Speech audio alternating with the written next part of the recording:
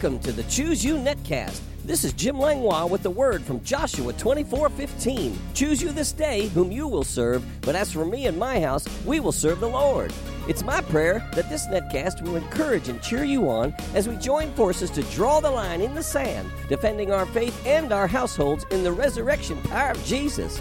Join me each weekday as we dig deeply into God's amazing word and bring up the rich treasures of His blessings. Are you ready? Choose you this day whom you will serve. But as for me and my house, me and my house, me and my house. I said choose you this day whom you will serve. But as for me and my house, me and my house, me and my house.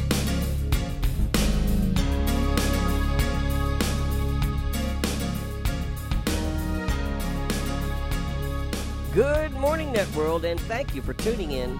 We're continuing in our series titled The Family Bible Revolution, an end-time message for His generational blessing. We left off yesterday talking about the fourth essential for the Family Bible Revolution being generational. Let's review all 5 essentials. First, there's family worship, being the focus of God's Word being presented and discussed in the household on a regular basis. Second, authority establishes the responsibility and brings respect and honor. Appointed and anointed speaks of calling, gifting, and the God-given ability to fulfill that call. Generational speaks of the strength and energy of the young and the wisdom and the fortitude of the old together. And finally, church worship speaks of the importance of the Sabbath and our gathering unto Him in the beauty of holiness. Continuing to speak on the essential of generational, we ended yesterday talking about how our society is extremely age-segregated. We said through secular philosophies and big government, over many years we have slowly developed into a completely divided family where every age has its own culture. Children no longer relate to their parents or their older siblings. Grandparents are practically put out to pasture as useless, and teenagers have little to no relationship with their parents, their younger siblings, or their grandparents. And we ask the question, how has this happened? Through government public schools, any education of children by their parents has been completely replaced. Within the schools, every age has been separated. Through economical inflation, mothers have been taken away from the ability to stay home and be moms. Through children's ministries and youth ministries, we have relegated the responsibility away from mom and dad and replaced it with untrained and unanointed babysitters. We have not invested in the parents at any level. We have simply removed their children, divided all of them into age-segregated classes, and instead of helping parents, we have removed them from any responsibility at all. We've even created laws giving young girls private rights for sex information, contraceptives, and even abortion without parental consent. We have created environments for 13-year-olds to mentor 13-year-olds, and in addition, we've given the responsibility to hirelings who have no legal ability to discipline according to the Word of God. We have ended up with a society where sibling rivalry is rampant. Youth are rebellious to all authority. Parents, especially the father, have no control of the household. Divorce is rampant. Single mothers, teen pregnancy, abortion, teen drugs, teen alcohol, pornography, homosexuality, sex outside of marriage, same-sex marriage, and so on are now the norm. The institution of the father in all media has been reduced to an idiot. The institution of a mother has lost all respect, and the institution of family has become a confused mess. We need to change what we're doing and restore the institutions of marriage between a man and a woman, fatherhood, parenthood, and family as God designed it. I believe this can be done. It's not difficult. Repent, for the kingdom of heaven is at hand. Remember the 6 steps? It's really, really very easy. This could change the world. I call it the Family Bible Revolution. It's family worship. 1. Open the Bible. 2. Read it to your family. 3. Discuss it for how it should change your thinking and living. 4. Pray for one another, the saints and the lost. 5. Do it at the beginning and the end of the day. 6. Now you're trained, go do it. This should be done by the father or the master of the house, depending on who's responsible. Proverbs chapter 2 gives a message from a father to a son. verse 1 says, "My son, if you receive my words and treasure my commands within you, so that you incline your ear to wisdom and apply your heart to understanding." And then we see in verse 9, it says, "Then you will understand righteousness and justice, equity, and every good path." We have been divided into age-segregated lifestyles. There is no mentoring or discipleship. Public education is teaching the theory of evolution as truth. They have taken prayer out of its institution. They have removed religion. They are teaching that there's no such thing as a boy or girl. That's happening in Fairfax County, not far from where I live. They want to let the children to decide what they are. They are teaching abortion as an acceptable alternate to repentance and faith, and that the girls do not even have to let their parents know. How is this all happening? Well, the answer is the children have been taken away. Although the church has tried very hard to keep faith and obedience to God's word in our families, have we trained up children's workers, hirelings, when we should have trained the parents? Has the church, in its attempt to do the right thing, put the father aside and told him he's not necessary? Have we relieved him of his duty? Scott Brown says in his book, A Weed in the Church, quote, "Because the church has embraced this age-segregated philosophy, we have created groups for everyone, but community for no one, meetings for all, but discipleship for few. Age segregation has replaced the older mentoring the younger. Church programs have displaced family discipleship." And another quote from his book is, "Society is in chaos when God-ordained jurisdictions are confused, such as when the state governs education as the American government does, or the family wields the sword as vigilantes do, or the church usurps fatherhood as many evangelical churches do." Scott Brown, in his book A Weed in the Church, quotes J.L. Packer as saying, quote, "J.L. Packer puts his finger on the issue of methods and patterns when he declares generations should be mixed up in the church for the glory of God." In an interview, Packer was asked the question, "What do you think about a niche marketing approach that has, by virtue of the different worship styles, teen pop, alternative, and adult boomer, created generational segregation?" He replied, "We have segregated the ages very much to the loss of each age. In the New Testament, the Christian church is an all-age community.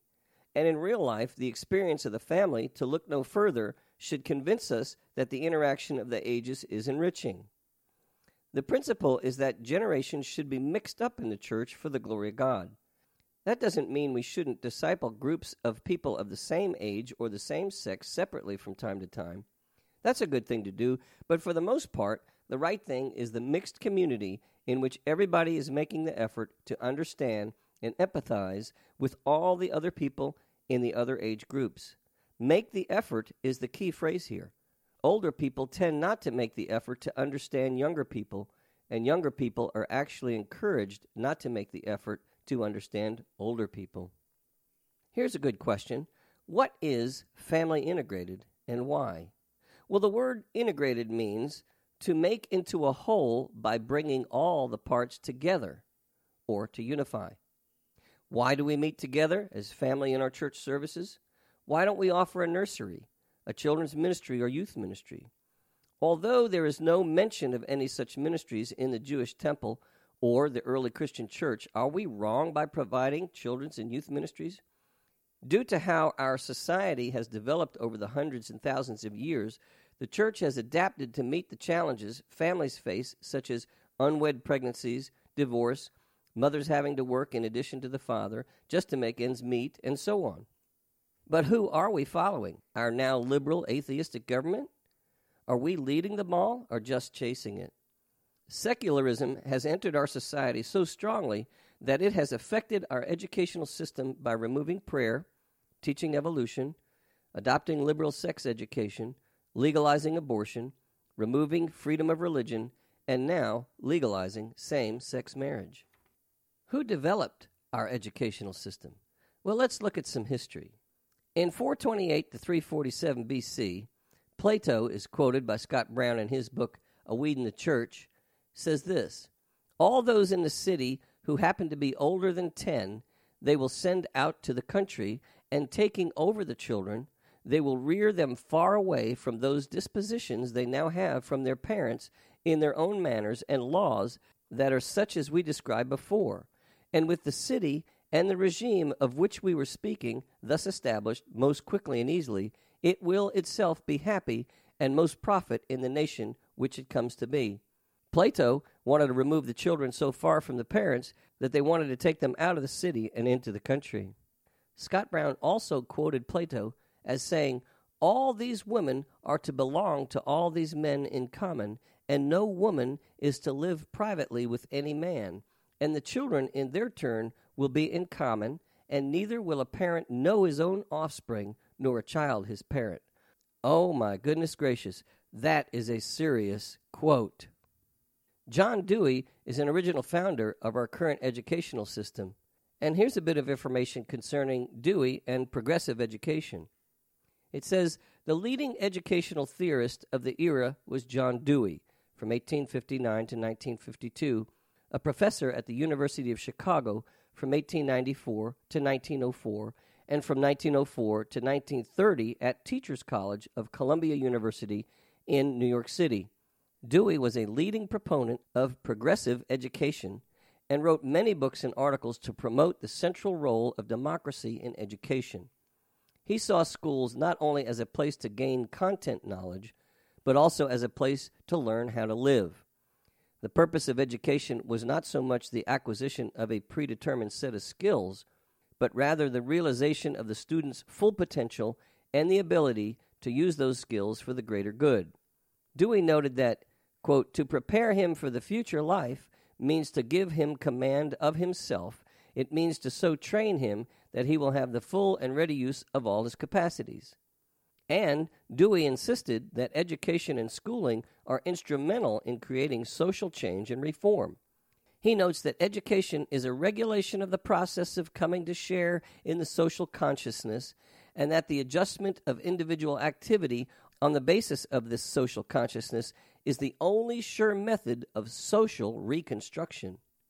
Although Dewey's ideas were very widely discussed, they were implemented chiefly in small experimental schools attached to colleges of education.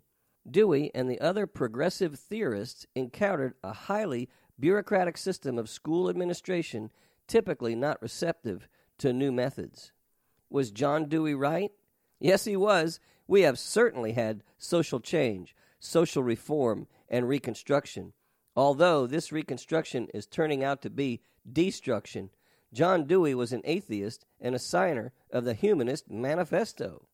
We'll have to continue this tomorrow, so I look forward to being with you in my next netcast. Mark your calendar, set your clock, and tune in as we continue in establishing the Family Bible Revolution, an end-time message for His generational blessing.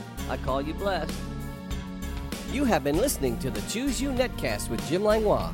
If you have enjoyed this program, you can find out more about Jim Langlois Ministries on the Master's House website at tmhnow.org. That's tmhnow.org. On the Media tab, you can listen to many more messages, subscribe to my daily devotional emails, and follow the link to my blog site.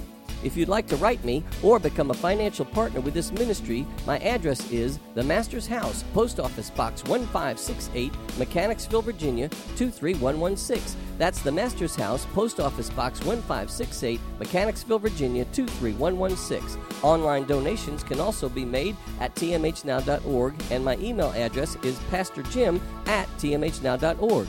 This is Jim Langlois saying, be blessed, you and your whole household. Until next time.